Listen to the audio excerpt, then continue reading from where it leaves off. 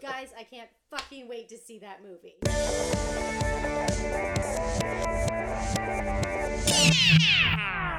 Yes, I'm Helen. I'm Miss Sinclair. And I'm Edison, and this week we are bringing you a very special feature. Oh, Yes! We're going to play a fun little game of Marry, Fuck, Kill. I cannot wait to watch this movie again because it's just so fucking weird. We're about to hit the dance floor at Jack Rabbit Slim's because we've got that Saturday night fever, baby. I loved this movie too. It was so ridiculous. I just pray that Green Book doesn't win Best Oh Picture. God, I know.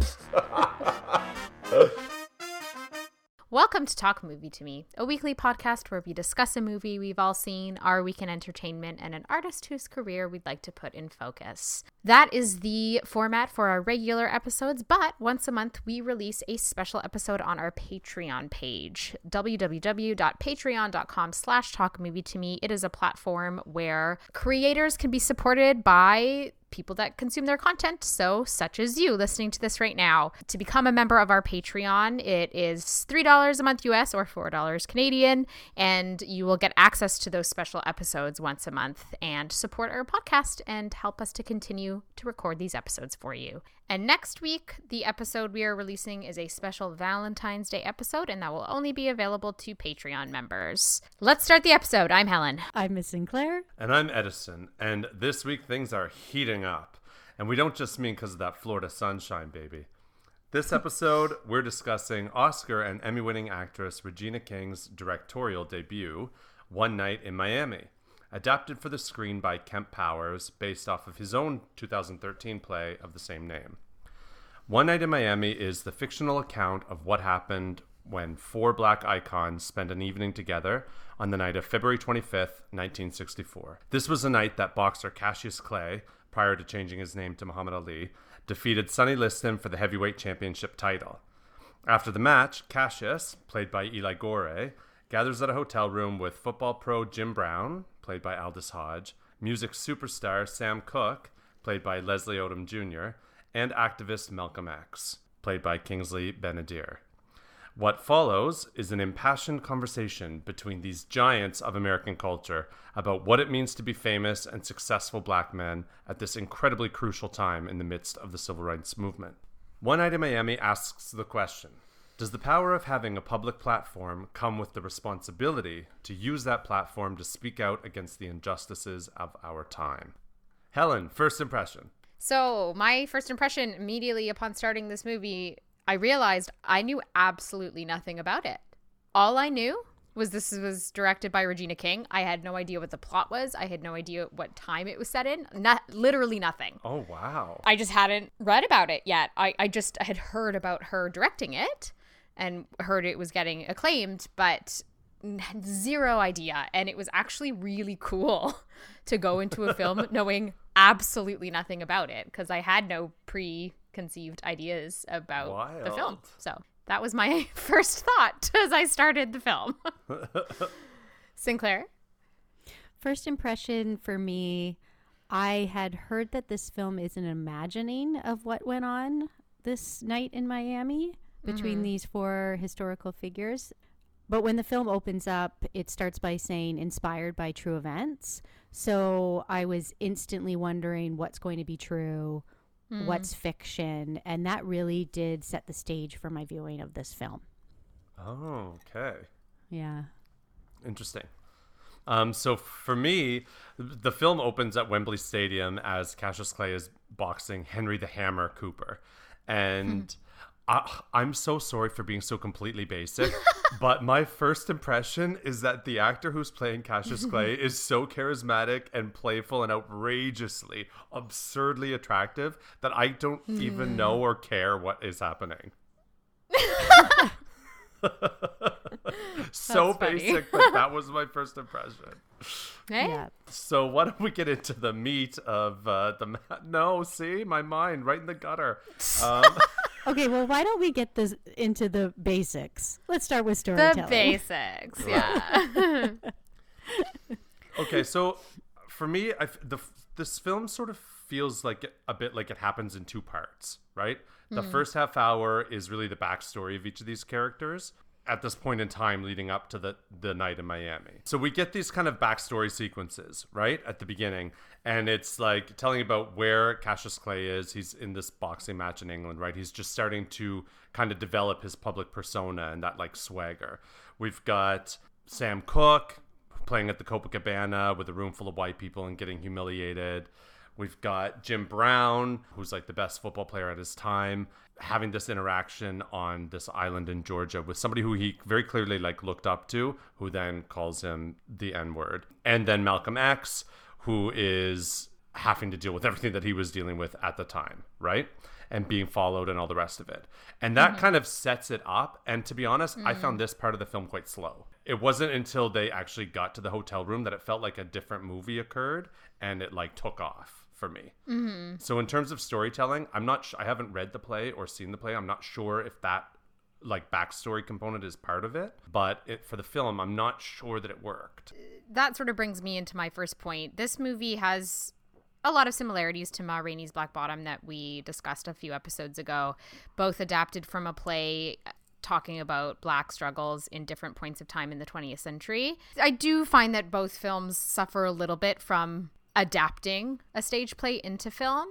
And I also haven't read the play, but I gather that that whole first aspect of the movie that you're talking about does not occur. Like, I would assume that the play is just the hotel room with these four actors. That makes the most sense to be a stage play, right?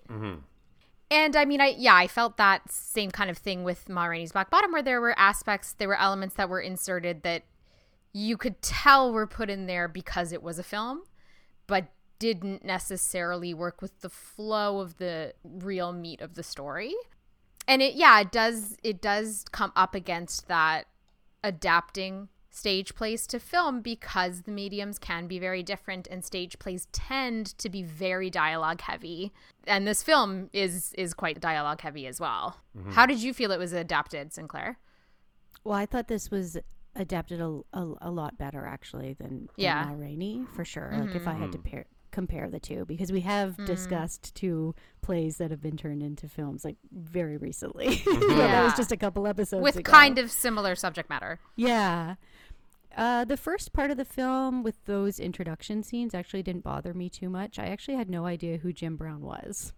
So in that aspect, that helped out a little bit, instead of just having these four characters suddenly appear in this hotel room and me going, okay, wait, who, what? Okay, he's a football player.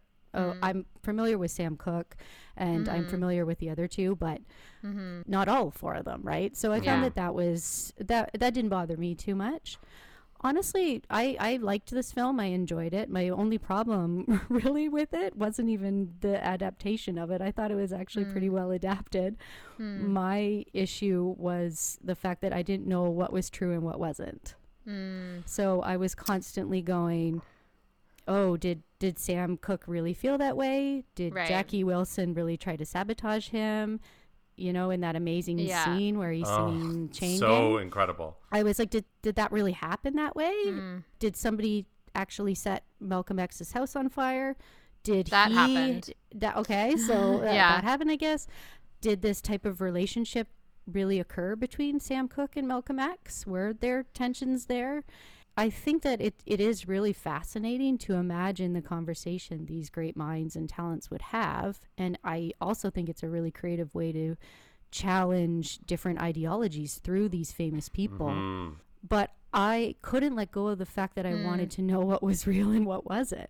So Kemp Powers, who wrote the screenplay, has described this as a work of fiction powered by the truth. And I get that in terms of, I think the themes and the political and societal issues are true, and they're being channeled through these real historical figures, but there's this fictional spin and also creative liberties to this as well. So it is tough to balance that. I do think it's blended quite well, but my curiosity still got the best of me a lot of this film, and I wanted to start Googling different things to see what was fact and what was fiction. That's really interesting. Yeah. So I actually read a very interesting article, Smithsonian article, about that really went in depth about what was true and what we don't know. Is it true or not? And these four men did all celebrate Muhammad Ali's win or Cassius Clay's win in that hotel that night. The four of them all were together in that room. The thing that's fictionalized is the conversations. The content of They the don't conversation, know. Yeah, they don't know if those conversations happened that way. And there actually are a number of historical inaccuracies in the things that they talk about that I found alarming to discover afterwards. Most alarming being the way that Sam Cooke is portrayed in this film. Jack Hamilton wrote a kind of scathing review of this film for Slate because he's a huge Sam Cooke fan and thought it didn't portray Sam Cooke very well.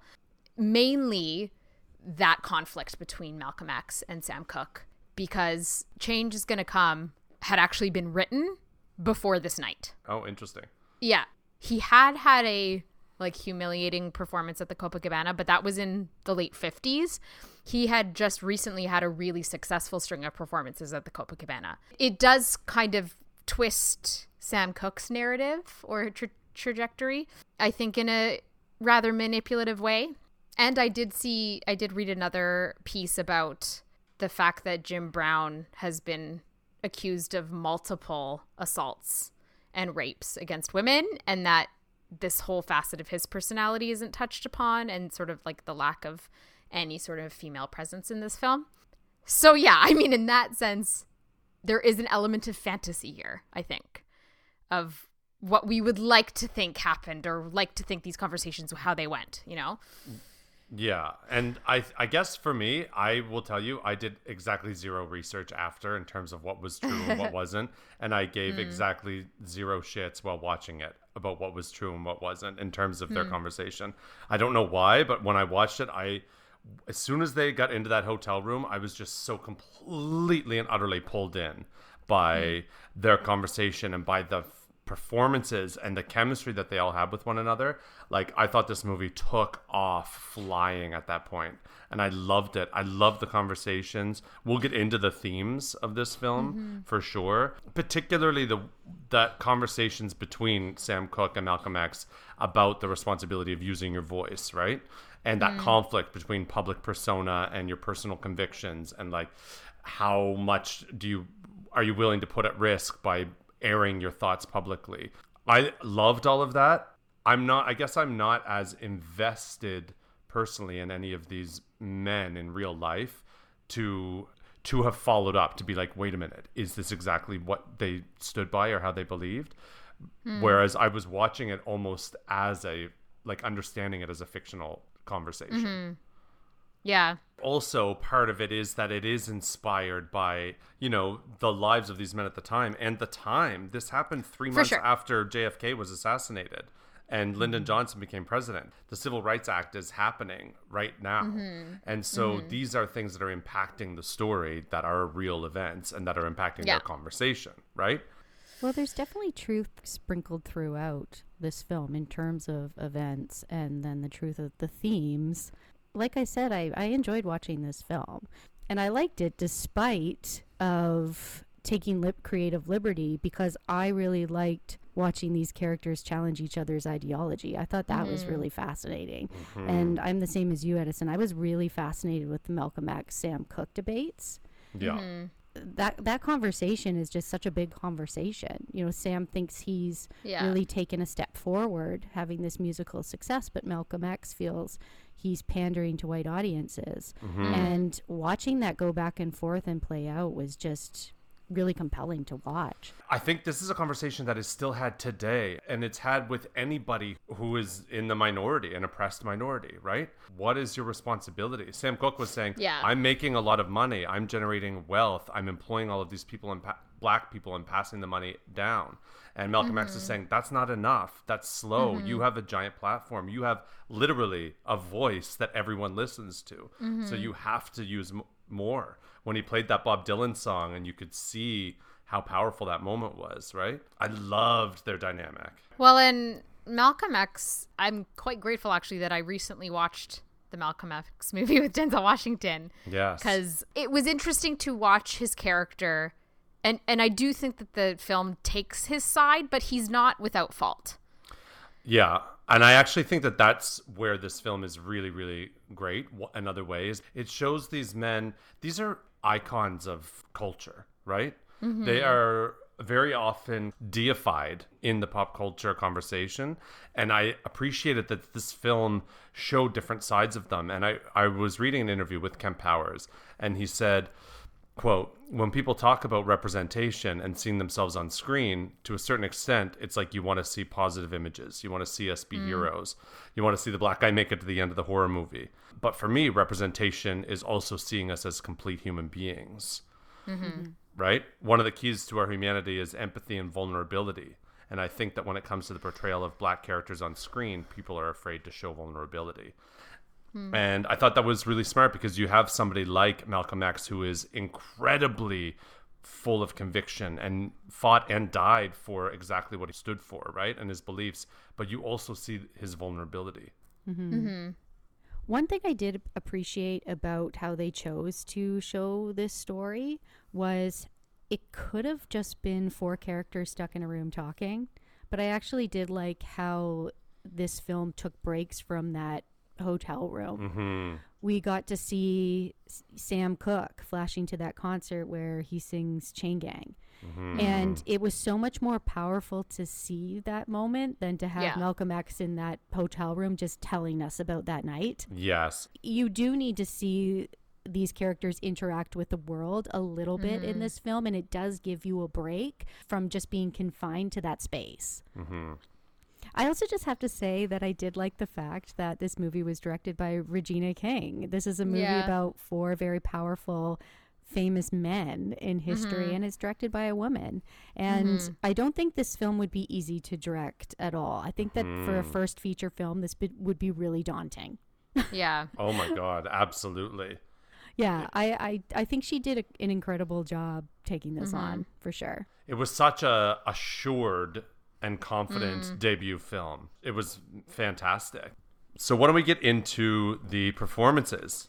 Because as you said, Helen, this is a very dialogue-heavy film. The performances are really front and center here. So let's get into it. Yeah. I mean, my favorite performance, hands down, was actually Eli Gorey as Cassius Clay. I could not help but just be enamored by him. He's charming and charismatic, but he also has like a mischief to him that He's I so found fun.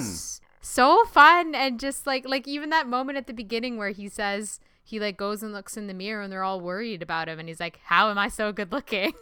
How am I so pretty? Like he was, am I so pretty? I found him a lot of fun to watch. Like my eyes went to him more than anyone else, I think. I so agree. It's so funny. Like the whole time I was watching it, I could not place him. It was driving me crazy. And then I realized that he's a side character on Riverdale. He plays Mad Dog, right? Archie's friend. It's a small role. It definitely was not a role that showed any ounce of the type of range that he offers in this. And so I think he must have had to fight and audition hard to get this role. He kills it. It's so funny because that character can come across really very arrogant. Yeah. But that he doesn't at all. No. And it's lovable. It's a lovable kind of like bravado. Yeah, I loved the performances in this. My favorite really was Leslie Odom Jr. as Sam He Cooke. was my second. Yeah. That voice. Oh my His voice is incredible. But not only is his voice amazing, but he also really sounds like Sam Cooke Yeah. in this. And just Yeah. watching him sing makes you want to be able to sing like that. Oh. Like, can you imagine opening your mouth and just pure glorious melted butter comes out? Seriously. Like, Yeah. it's just incredible. His voice is like butter. It's so It's smooth. just so amazing. so amazing. It gave me chills. Yeah. And when he sang that rendition of Change is Gonna Come, Yeah. I was like, oh, thank God they put that in the film, Yeah. because it was just an amazing moment. It's chilling. Like, Yeah. Really, Yeah. really, really brilliant. I also just loved Kingsley Ben-Adir. I thought he was amazing as Malcolm X. And this is a hard role to play just because it's Malcolm X, so that's just daunting to begin with. But also when I think of actor portrayals of Malcolm X, I think of Denzel Washington Of course. right away. So that's definitely a hard role to take on. But I thought he had an amazing and powerful presence and just a maturity and a poise to him. I hung on every word he said. I also thought he was one of the most handsome actors I've ever seen. Very handsome. Yeah. And I love that he was able to convey the most intense conviction and also just exhaustion, like within the same scene. I thought it was a fantastic performance as well. They all were. Aldous Hodge was the weakest of the four of them. He didn't have as much to do. That character was not interesting to me. There wasn't as much to work with. I didn't latch on to that character at all. But, I mean, yes, definitely objectively great performances all around. Okay, so we're actually going to end this little discussion with a fun little game. We're going to end this by us getting to choose 3 important figures or people we admire, icons, whatever you want. Who would you want to be in a hotel room with? 3 people you get to pick. Who would you want to spend a night in a hotel room with? Just talking, debating, discussing, just overall general life chats. I'll go first. Number 1 would be Carole King. Yeah. I'd love to have her in there. Talk about some music writing. Talk about Tapestry, one of the best albums of all time. Ruth Bader Ginsburg. Would love to talk to that woman about being a woman and just praise her. And then my last pick is any person that died on the Titanic. Like, I just really want to talk to somebody that was on the Titanic and just hear all about it. So you want them to recount their horrifying experience of meeting their demise. I also just want to know what it was like before Wow, the fun iceberg. night. Here's what it was like. They got hit by an iceberg and all drowned and died. I said before.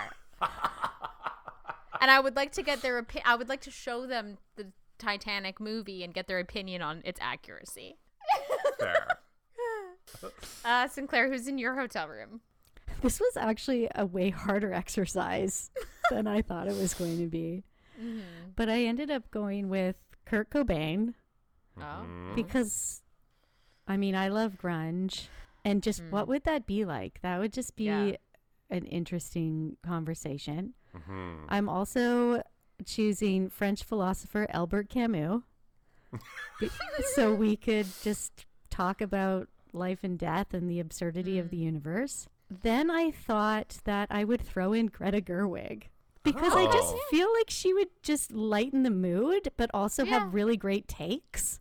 And I feel like she would balance out the moodiness of Kurt Cobain and also just the existentialism of Albert Camus.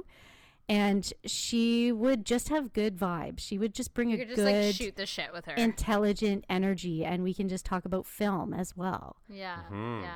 So I feel like that would be a Good fun picks. night. That would be fun, yeah. Okay, Edison. Okay, so I would pick Steven Spielberg as one of mine. I would want to talk to him all about the experience with Jaws and all of his other films and just life in Hollywood and just everything. I just want to talk to him about movies and how he, like, where these ideas came from and how he made everything. I would pick Whitney. Of course, yes. 100%. I've never gotten to see her live. I would do anything to have a conversation with Whitney. She didn't even have to sing for me. I would also trap her in the hotel room and never let her out until she was detoxed. Okay. And I would pick Thor because eventually Whitney and Spielberg are going to have to go to bed, and honey, it's a hotel room.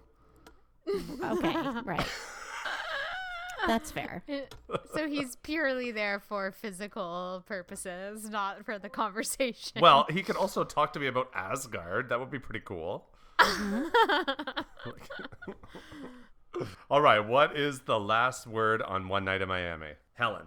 Last word for me, I think that One Night in Miami is a compelling invention of what could have taken place on February 25th, 1964. I think that it asks more questions than it answers. Edison? Last word for me is I found the first 30 minutes of this to be a little bit slow, so it did actually take me a bit to get into it. But once it took off, I was completely and utterly enamored. I thought it was really creative and wonderful, and I just loved the conversations and the dialogue that was happening here. Yeah, I rushed to see this at the nearest theater, and by that I mean Amazon Prime, because obviously. Rush to your couch. Yeah. Sinclair? Already here. Last word for me. Despite me doing a lot of Googling afterwards, which, let's be honest, I would have done anyway. I'm always Googling everything all the time. I really enjoyed this film. I thought that this had amazing performances. I was in love with Leslie Odom Jr.'s voice. I couldn't get it out of my head. I thought it was amazing. I think this film has really good moments and some really compelling debates. So overall, I think this was a pretty good adaptation, and I think it's a good watch, really interesting watch.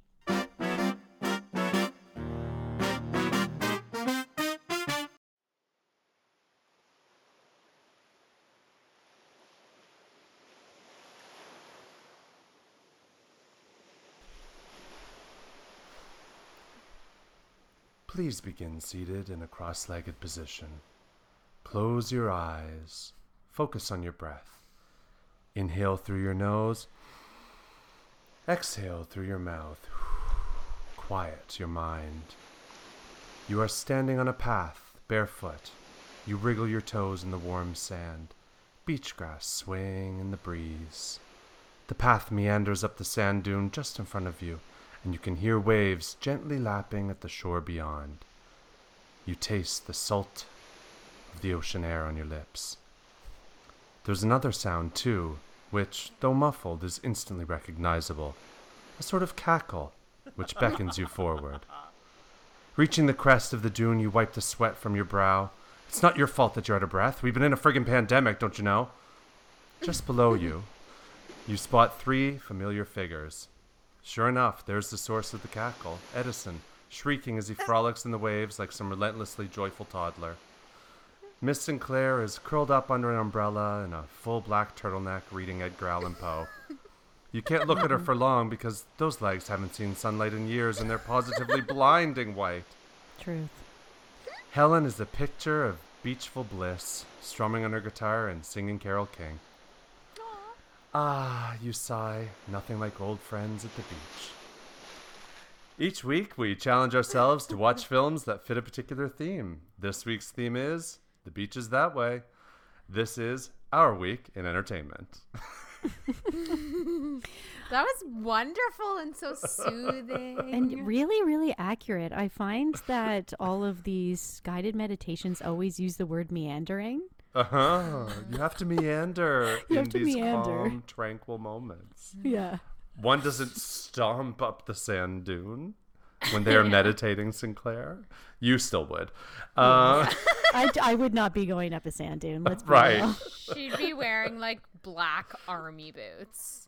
We'd have like flip-flops or like not even have our shoes on, and she'd be like stomping around in boots. You will never catch me in flip-flops.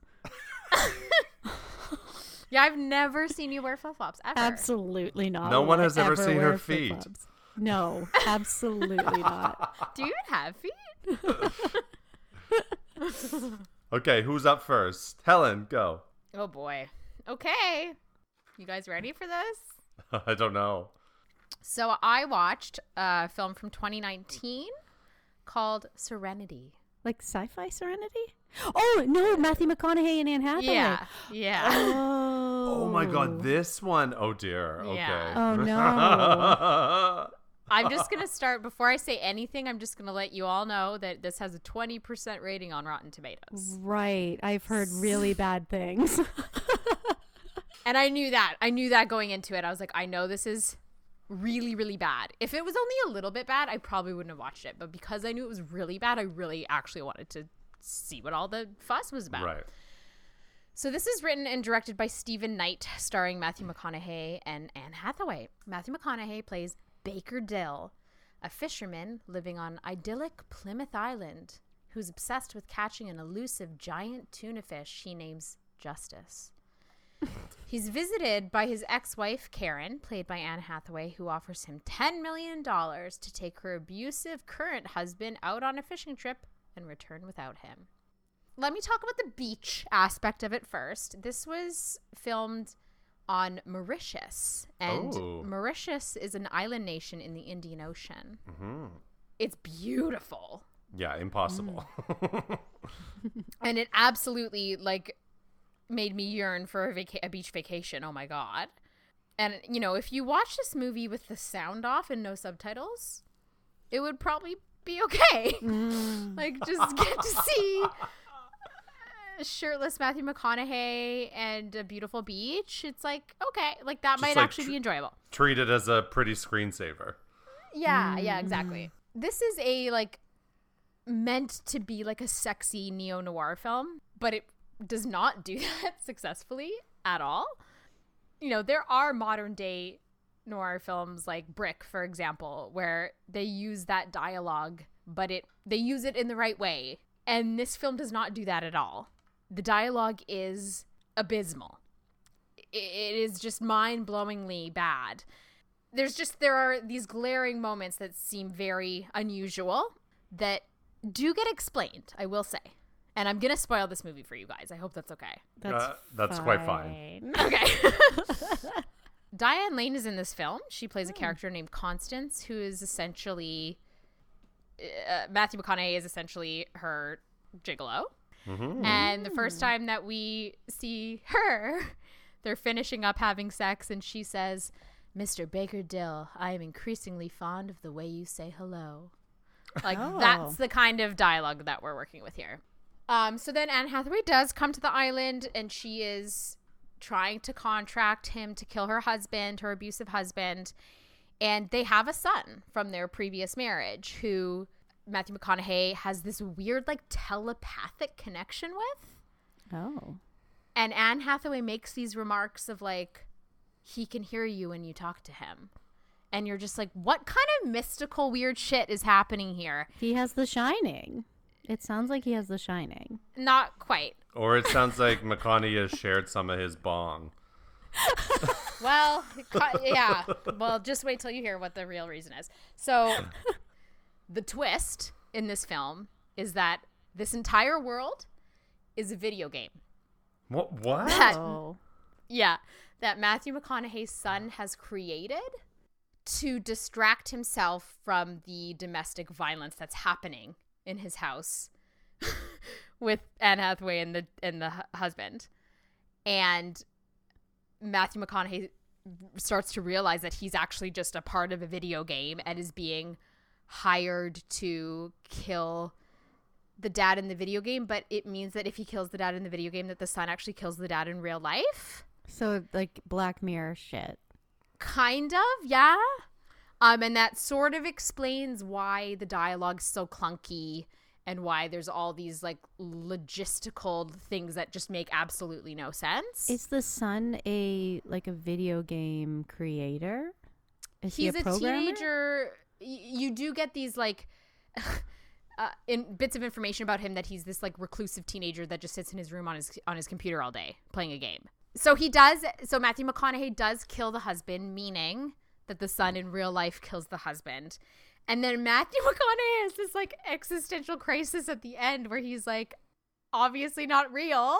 But how would he die in real life? Oh, Sinclair, don't ask these questions. No. But that's a legit question. Like, how, if he died in the game, but it's a game that this husband is not playing, how would he die in real life? Magic Sinclair. Is he attached to the game somehow? The husband is a character within the game, but it doesn't make any fucking sense. There's no use in me trying to explain this to you. Someone would die randomly in the world. There's also In no the- way in the- that a video game like the Sinclair. I'm just trying to make sense of this. You can't. You I can't. think that's but the point. So it does show that in the real world, the son stabs the husband in real life. So it's not the game that kills the husband; it's the son that kills No, him but just it with is a knife in like, real it life, doesn't- not the game. It doesn't make any fucking sense. It doesn't make any fucking sense. And they try and do this M. Night Shyamalan twist at the end to be like, this is why this movie's so weird, because it's a video game. You're like, okay? Like, am I supposed to be impressed by this? Like, it is bonkers. It's so fucking bad. I'm sorry. It's called Serenity. Yeah, his boat is called Serenity. There's also these weird, like, allusions to AA and alcoholism because Matthew McConaughey's character is an alcoholic, and it doesn't matter. Oh my God. So they've thrown everything possible into this. Yeah. It's a terrible, terrible film, and I feel sort of bad that I've spoiled it now because I do actually think people should watch it just for the absurdity of it because it's so fucking bad. Stephen Knight, who wrote and directed this movie, also wrote Locked Down with Anne Hathaway. Oh, no. Who thought that was a good idea? I know. It's just all of it is, I throw my hands up. Like, yeah. So Serenity, it's on Netflix. It's a movie. It's a movie. It is a movie. She has no words. I have no words. Edison, what did you pick for The Beach Is That Way? All right. So my film this week takes us on a journey to a hidden beach in Mexico. It's almost impossibly beautiful. Azure waters, white sand, tranquil tropical breeze, some locals surfing on the perfectly curled waves, and Blake Lively with her sun-kissed golden skin and beachy blonde hair. Everything just seems so perfect in The Shallows from 2016, directed by Jaume Collet-Serra. Okay, so have you both seen this? Yes. Yeah. So I saw it when it came out at the theaters, and I haven't watched it since. But I remembered really liking it at the time, and I was like, I'm in the mood for this. Let me rewatch it and see if it's actually good. You know what I mean? If it still holds up. This film, surprisingly good. And I think that was the energy when it came out, too. Right? So the story is very simple, right? Blake Lively, her mom has died, and so she is revisiting the secret beach that her mom went to when she was pregnant with Blake Lively's character. And there's this video and picture of them there. So it's this kind of catharsis moment. Unfortunately, it goes awry. So she's out surfing, and then she spots a whale carcass like floating nearby. So any person who spends any time in the water surfing anything knows that if you see a whale carcass in the water, you go nowhere near it, because obviously if there's any sharks anywhere nearby, that is where they're going to be feasting on that dead whale. Free meal right there. She would have never done that probably, but anyway, that's fine. We'll just let that slide. So she swims over to it. Then the shark comes and she gets attacked. It only gets her leg and she ends up on a rock. So then the whole film that's it. It's her on a rock and the shark circling, and then like little moments where she kind of dips into the water to grab a camera that's floating there, or like tries to get to a buoy that's nearby. And it's absolutely terrifying to watch. The suspense is really, really well built and well developed through this. And Blake Lively really holds the camera. Yeah. She's Like, great in it. Blake Lively is a good actress, you guys. No, I know she is, and Yeah. she's strong. She carries this film. It's just her, really. She's a leading actress. She has the right kind of presence for that. Yeah, I don't know. I just thought it was so good. It was actually really, really great. And I remember when it came out, everybody was really shocked at like, oh wait, this movie just looked like B-movie schlock, and actually was better than it thought, and became a hit. Like on a budget of 17 million, it made 120 million at the box office. I just loved it. Yeah, my one thing with this movie was that it started with a realism to it, where it had this like open water vibe to it, but then it went to this like deep blue sea action kind of movie, which I just wish it would have stuck with the more realism aspect of it. It went very Angelina Jolie in Tomb Raider 2, where she punches the shark in the face. Like it just got too it got too deep blue sea by the end, where I was like, which one does this movie want to be? Yeah, I can't argue with that. I think that that's probably pretty fair, and it's totally true. I did also absolutely love Deep Blue Sea, so that didn't bother me. I loved it too, but Deep Blue Sea was like that through the whole thing. It knew what it was, yes. Yeah, where this one is like a half and half deal. But I will say that the shark death in this is pretty badass. It's a great popcorn watch. Yes, Yeah, 100%. Yeah, it really is. Yeah. Sinclair, what did you pick? Okay, I watched a very strange movie called Evolution from 2015. It's directed by Lucille Hadzihalilovic, and I discovered that this is actually the wife of Gaspar Noé. Oh, wow. Oh. Yes, let me tell you that these two make quite the pair. because this movie was something else. Yeah? Yes, like I can see these two as a couple now after I've seen this film. Evolution follows this young boy named Nicholas, who, along with a bunch of other young boys, live on this island that's very remote, and it's run by these women who are like mother figures, but they are very odd. They look like women, but they have very aquatic, amphibious qualities to them that you notice. They have very like odd features. And we don't know where this island is or who these women are, but they seem to be conducting these experiments on these young boys. Then they make them drink this weird substance and they feed them these very like earthy looking bowls of gruel. Okay. Very strange happenings. I'm so dreading wherever the hell this is going. I know. It's all very of the earth. Nicholas is this very curious boy who is trying to actually make sense of where he is. So he's like, something isn't right with this island. Something's not right with these women. Who am I? What is this place? What is life? What is life? And this is all taking place on this really beautiful solitary island on the beach. There are a ton of underwater shots in this film that are some of the most breathtaking underwater shots that I've ever seen. This film is so atmospheric.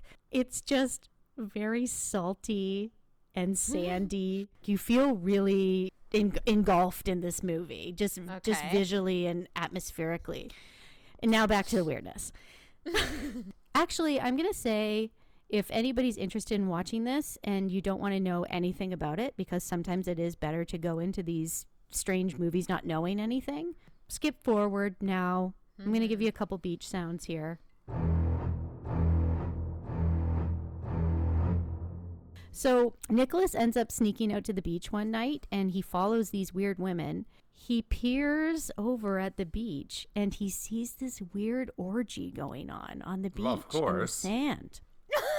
So these weird amphibious type women, they're having this orgy in the sand. It's some sort of weird mating ritual. And they're like writhing around and they're passing something back and forth and it's all very weird. So, okay. This is when it gets even weirder. So it turns out that these women are actually impregnating these boys through a medical procedure on this island. Wow. Yes. The boys are actually carrying these babies. And I think that these babies are what these women become. They're creating this completely different species. Edison looks really confused right now. So they're like, mermaids, basically. They're sea sirens. They're creating some sort of weird ocean human hybrid. Like you see shots of these women later on in the film and they have like suction cups on their back like a squid would have, or the thing that you use to hold your shampoo in the shower. The thing that like sticks on the wall. Like that's what the backs of these women look like. They're like creating this weird species, this evolution of some sort. How do they impregnate the boys? They impregnate the boys by... dear. Do you really want the answer to that, Helen? Yes, she does. So they impregnate the boys with some sort of weird thing that they've got during the beach orgy. They're conducting medical experiments on them, so they like put it in them through Where? Through in their belly button through an incision. I love this. Keep going. So they like place it into their belly button. And then the boys end up, growing these like hybrid ocean creatures. Anyway, how do they birth them? Good question, Helen. This is all done through C-section. Oh, okay. Yes. Do they get like big pregnant bellies? Honestly, not really. The bellies weren't that big. But the boys, what will happen is they'll wake up in a tank of water and they'll have given birth to these creatures that are underwater with them. And you look down and they're like these amphibian type babies. Whoa. And then can they only give birth once? Are then they just like eaten by these sirens? Edison, this is also a really good question. I'm glad you asked. So there's another aspect of this film where they like find bodies of the boys. Like the boys are like, we saw a body in the water. So I think that they're being discarded. Of course. They're after one time they've only. given birth, or if they can't, or something. They're kind of like a one time only. So there's some sinister stuff going on too. I thought it was just like such an interesting watch. Even though it was super weird, it was still so fascinating.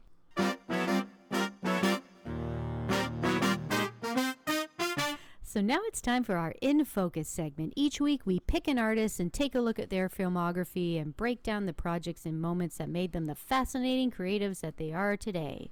So join us while we grab our little red wagon, because we are clearing out that motherfucker's closet and setting all his shit ablaze. Let's light up that cigarette and shout, "What's love got to do with it?" Because this actress proves that revenge is best served with tight abs, legs for days, and a whole lot of heat.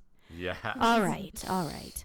Let's just take a deep breath and exhale, because we are about to embark on the career of an actress whose groove we've been digging since the early 90s.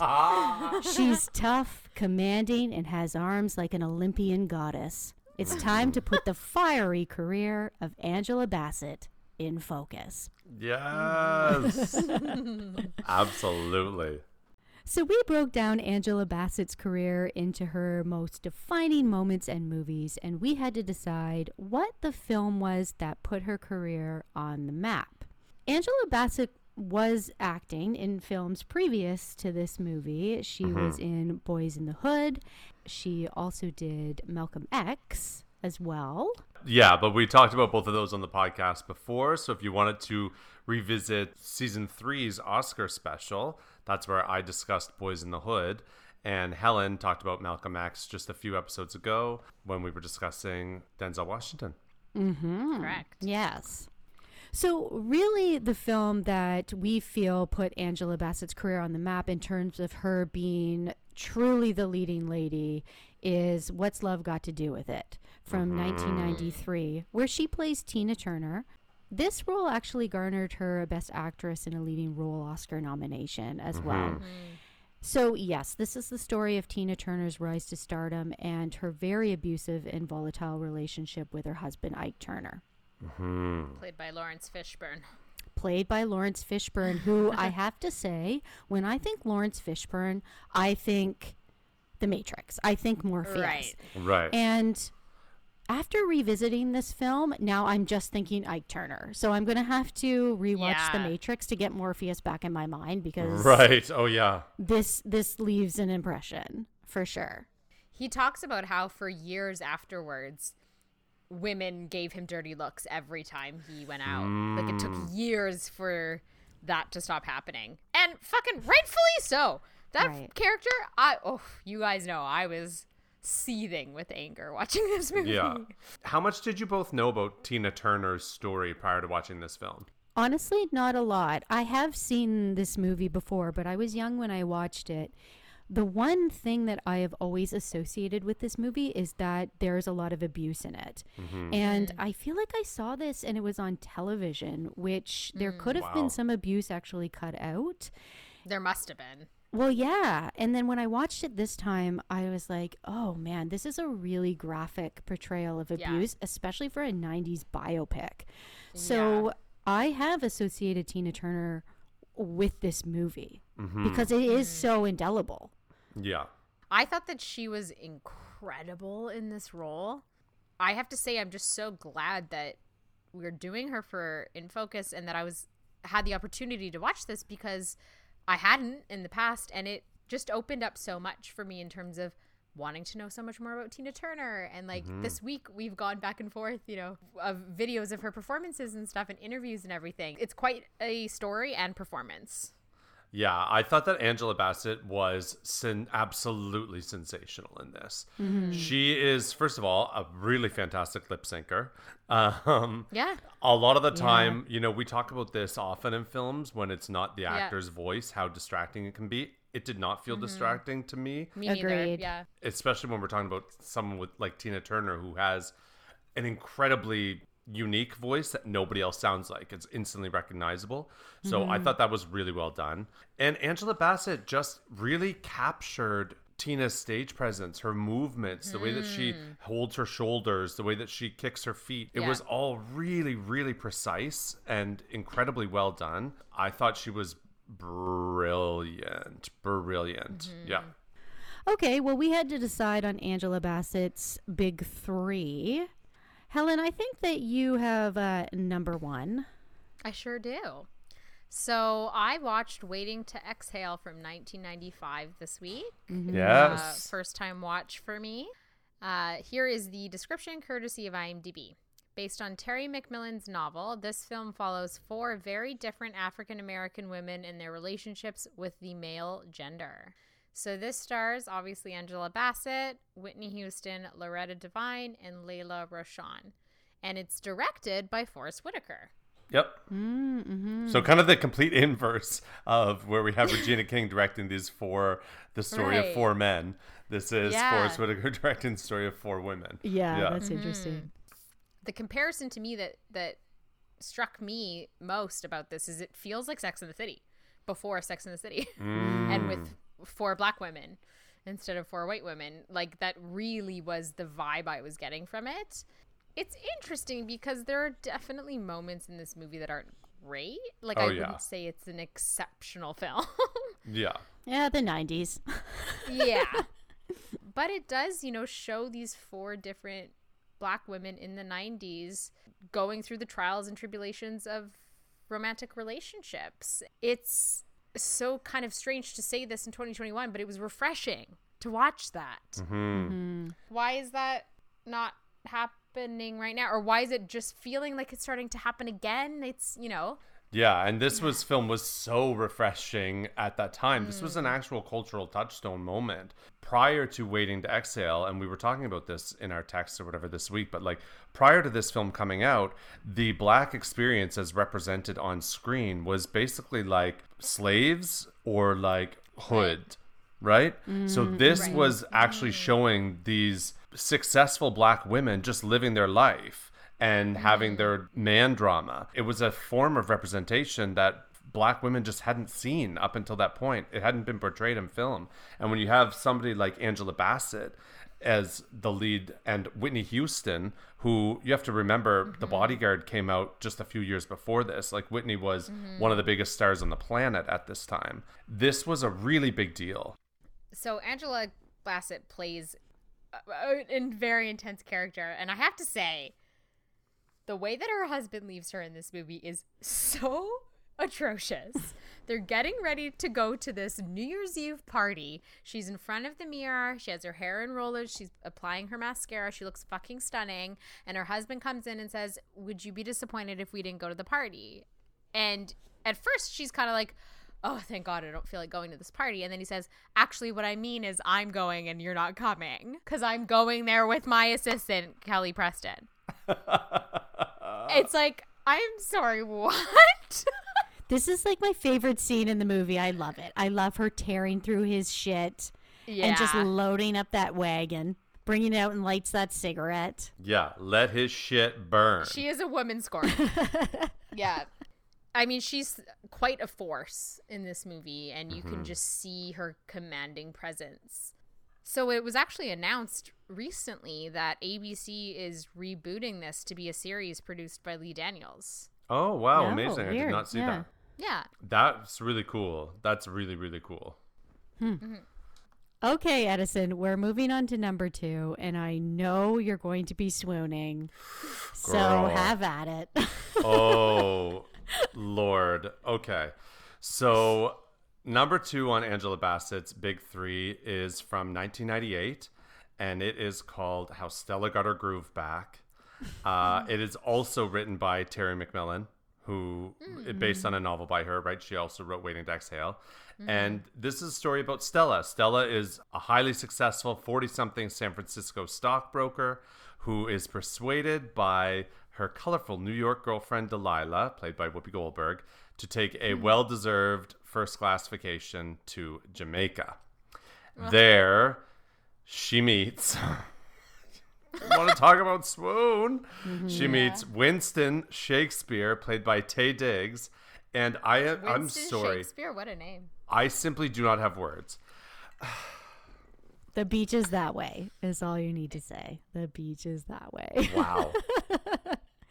This movie is so good. It's so fun. It's very 90s in a lot of ways, but it is beautiful. Jamaica is so gorgeous, and she's there and the beach. And Angela Bassett is outrageously beautiful, and she carries all of the confidence that this character would have, right? She is someone who's successful in her career. She knows what she wants. She fights with her sisters. She is confident. Angela Bassett, the woman, the actress, has that presence, that authority.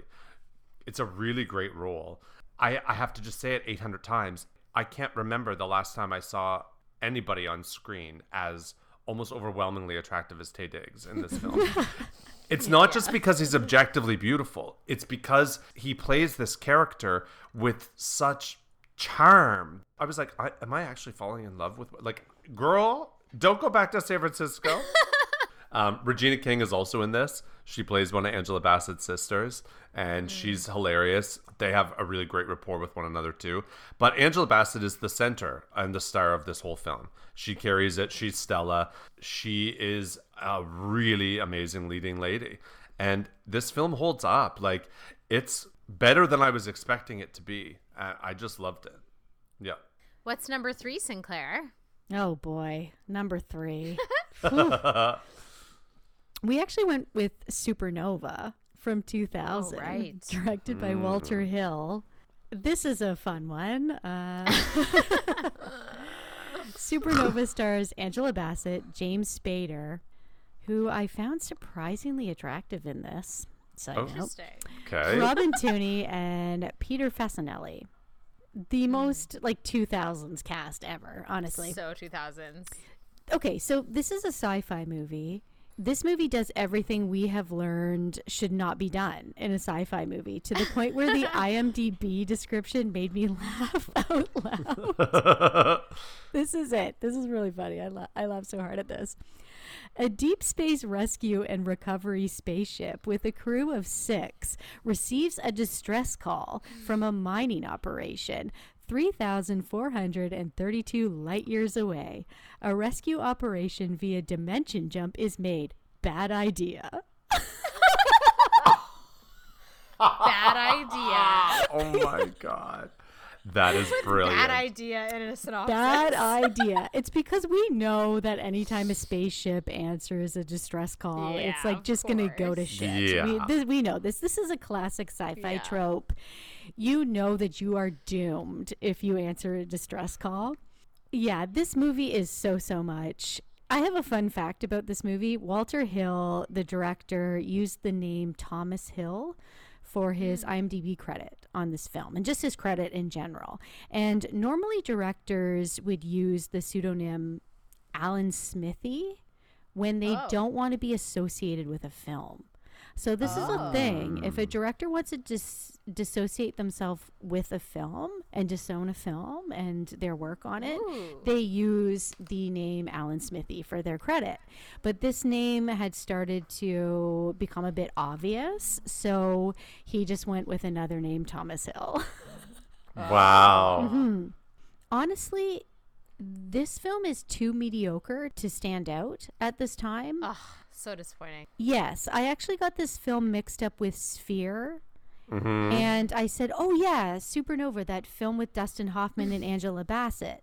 But it's actually Sphere that Dustin Hoffman is in with Sharon Stone. Sharon Stone, right. But there were so many of these sci-fi movies at this time. There was Supernova, there was Sphere, Event Horizon, Red Planet, Pitch Black, Mission to Mars. Like, this was a thing at that time. There were so many. You're probably wondering, why did we pick this for Angela Bassett? But it's because big celebrities were doing these movies at this time. It was a big deal to be in one of these big sci-fi films. And even though this was a bomb and it's not a great film, it's important in the sense that there's not a lot of big sci-fi films with women at the helm in general. But there's also not a lot of black actresses that lead these big sci-fi films as well. There's not a lot of black actresses that get the chance to play a Ripley character. Mm-hmm. you know, in these big sci-fi movies. And Angela Bassett is playing the heroine in this film. Though I do feel like she should have just been on her own. She's working with James Spader a lot in this film, and I think that she could have it could have been her, just solo. She deserved more. She definitely deserved more. And I know that this film was trying to separate itself from films like Alien, but I definitely think that Angela Bassett could have been just the most badass solo leading lady in this film. But she's badass in general anyway. Yeah. She's really great in this, and she's so believable in this authoritative part. She plays this medical professional that's on the ship, and she just has so much presence and authority. You just believe her. You believe her in those kind of positions. I honestly really recommend that everyone go watch this trailer. Oh, the trailer on YouTube. I sent it to you guys. The trailer for Supernova has to be one of the worst trailers that I've seen. It is like the 2000s just threw up all over it. Sugar Ray, I Just Want to Fly is the main song used in this trailer. That's offense number 1. I just want to fly. Yes. And the trailer just shows you the entire movie, pretty much. So you don't even need to watch it. Just watch the trailer. It's the entire movie from beginning to end. It's the whole plot. The best part is this trailer ends with, if you can't stand the heat, get out of the universe. It's so good. It's so early 2000s. But yeah, I mean, this Angela Bassett, we picked this for her number 3 because it is what it is. Whatever. She did this this movie Supernova, but she's amazing in it. So we're going to forgive that the movie isn't great. She's wonderful in it. She's a superstar. Okay, Edison, we're going to get into Angela Bassett's pop culture moment. But I think that this is the time. And you know what I mean by this. It's time, Edison. It's time. It's time. This is really hard. But I am trying to make peace with this. We're here for you. Okay. In 2015, Angela Bassett made her directorial debut with a Lifetime made-for-TV movie called Whitney. Okay. Allegedly, this film was based on the life of Whitney Houston. Unfortunately, this was an unforgivable dumpster fire piece of garbage bullshit that was also not only horrendous as a film, but wildly offensive to the memory of Whitney Houston. This film should have been called Bobby. It was the reason why it was so unforgivable was because very clearly it felt like Angela Bassett had built the story of this film and all of the little personal stories by talking to Bobby Brown and asking him about the stories. It was so wildly one-sided. Whitney had only 2 notes in this film: histrionic drug addict or diva bitch, insecure diva bitch. Neither of which encapsulate what Whitney actually was like based on what literally every other person who has known her throughout her career and worked with her says about her. So I found this film to be horrendous. And the thing is, I have always loved Angela Bassett, but when this came out, it felt to me like a wild betrayal. She worked with Whitney. They knew each other, right? They were girlfriends. This is 3 years after Whitney died. And I just thought, no, what are you doing? It felt like exploitative and awful, and I did not understand. So from that moment, I said, well, Angela Bassett, you are dead to me. Yes. And that sucked because I love her as an actress and she's spectacular. Honestly, just us mentioning the name Angela Bassett would trigger this My rage. rant. And you've said Angela Bassett, you're dead to me multiple times on the podcast. Yes. I know. So this is the moment where I will never forgive this film existing. It is an unforgivable mess.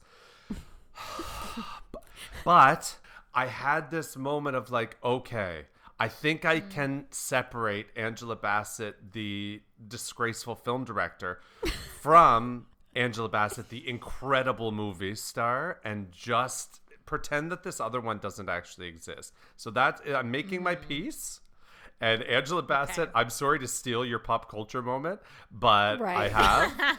And it's Just to be clear, this is not a pop culture moment. This is Edison coming to terms with something that's been haunting him for years. yeah. This is Angela Bassett's pop culture moment as it pertains to Edison Skinner. Yeah. Angela Bassett, if you're listening, I'm sure that you could not give a single fuck about my thought on this, but you know what? That's okay. All right. So, Sinclair, tell us about Angela Bassett's hidden gem. Okay, so I actually watched a documentary from 2020 that I found on Crave called Between the World and Me. It's directed by Camila Forbes.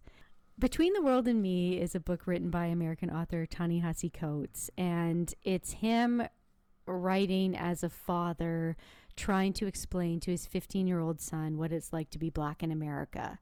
It touches on the injustices that are a reality for people who are Black in America and just the struggle with having to navigate that. This doc is a cast of Black actors, and they're actually doing readings from this book. So Mahershala Ali is in this, a lot of prominent Black actors. Angela Bassett, of course, is in this. And really these readings are mixed in with some archival footage and different events that have happened. And it's this father trying to explain to his son why these injustices have happened and why nobody seems to be held accountable for them. And I was watching this and I thought, what a hard conversation it would be to try to explain to your son, like, these violent acts are happening to people that look like you, and justice isn't being served. And the people who you think are supposed to protect you don't. It's this big conversation for a parent to have with their child, especially if you want your child to feel safe. But you also have to present them with the reality that They're not safe? they aren't, and you have to be prepared for that. Angela Bassett has a specific piece in this where she reads the author. It's almost like he's reminding himself and his 15-year-old son that in the media, there's these perfect white lives that you watch when you're growing up and you're watching television, like The Wonder Years and Growing Pains. And there's these perfect TV families. It's almost like you have to tell your son that, hey, your life isn't going to be anything like these lives that you're seeing on TV. Like, this is just a curtain that's masking this unbalanced society. But it's this really great doc, and the writing, it makes you want to read the book if you haven't, because the writing is so poetically done. It's really beautiful and really powerful. So if you can, check it out, Between the World and Me. Watch the doc or read the book. It was really fascinating. Yeah. Cool. Okay, Helen, what's up and coming? Okay, a couple projects coming up for Angela Bassett. One is called Gunpowder Milkshake. Here is the description courtesy of IMDb. A secret sisterhood comes to the rescue of a mother-daughter assassin team. Oh. This actually sounds quite interesting. Along with Angela Bassett, the cast features Carla Gugino, Lena Headey, Michelle Yeoh, and others. Fun. And there is rumored on her IMDb a sequel to Waiting to Exhale called Getting Happy, although I feel like that has been something that's just been discussed for years. For literally like 20 years, yes. Oh. Yeah, I don't imagine that's actually going to happen, especially since it's been announced that there's a series Right. coming to ABC of this story. Yeah. All right, guys. Well, there's only one way to end this wonderful In Focus of Angela Bassett, and that's by playing a fun little game of Marry, Fuck, Kill with her very fiery filmography. Okay, Edison, you start us off. What film do you want to marry? Okay, well, I'm going to marry Avengers Endgame. I am obsessed with that movie. I've watched it 1,000 times. She is obviously not a main character in that film. It's hard for anybody to be a main character, really. But her character in that world, Ramonda, is amazing, right? She plays Black Panther's mom. It's a really, really brilliant character, and she's perfect for it. She's got the regal and queen, and I just love this movie so much. Yeah. How about you, Helen? I'm actually going to marry Soul. which we talked about recently. Angela Bassett voices the character of Dorothea. Soul was such a lovely Pixar heartwarming film. I loved what it had to say just about, your purpose in life. And I think that would be a great message to join with for the rest of my life. Sinclair?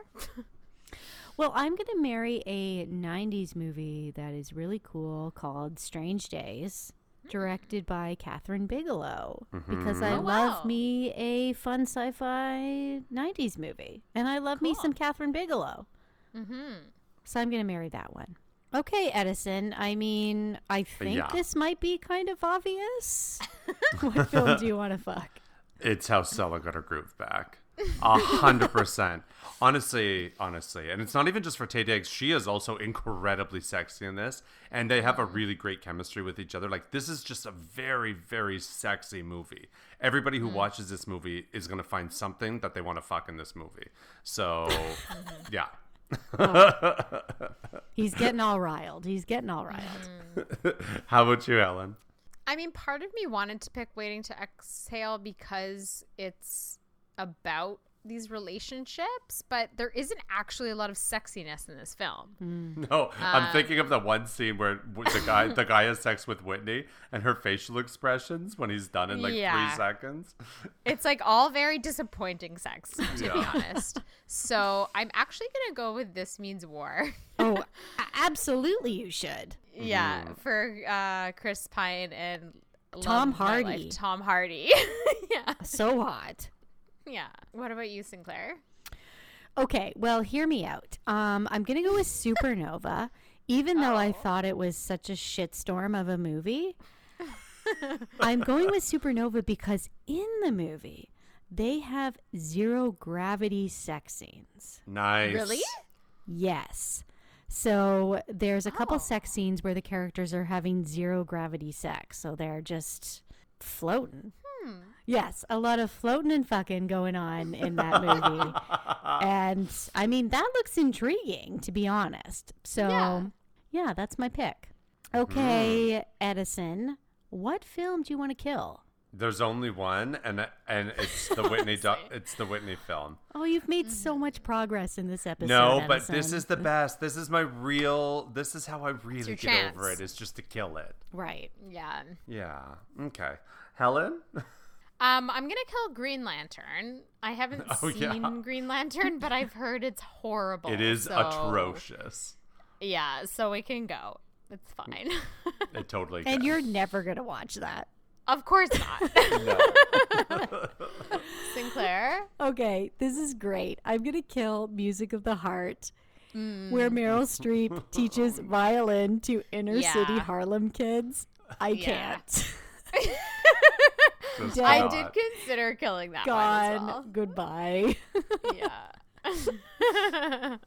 All right. Well, this has been another episode of Talk Movie to Me. If you'd like to get in touch with us, our email is talkmovietome@gmail.com. Follow us on Instagram @talkmovietome. Tweet at us at TMTM Podcast. Our website is talkmovietomepodcast.com. And to become a Patreon member, head to patreon.com/talkmovietome. I'm Helen.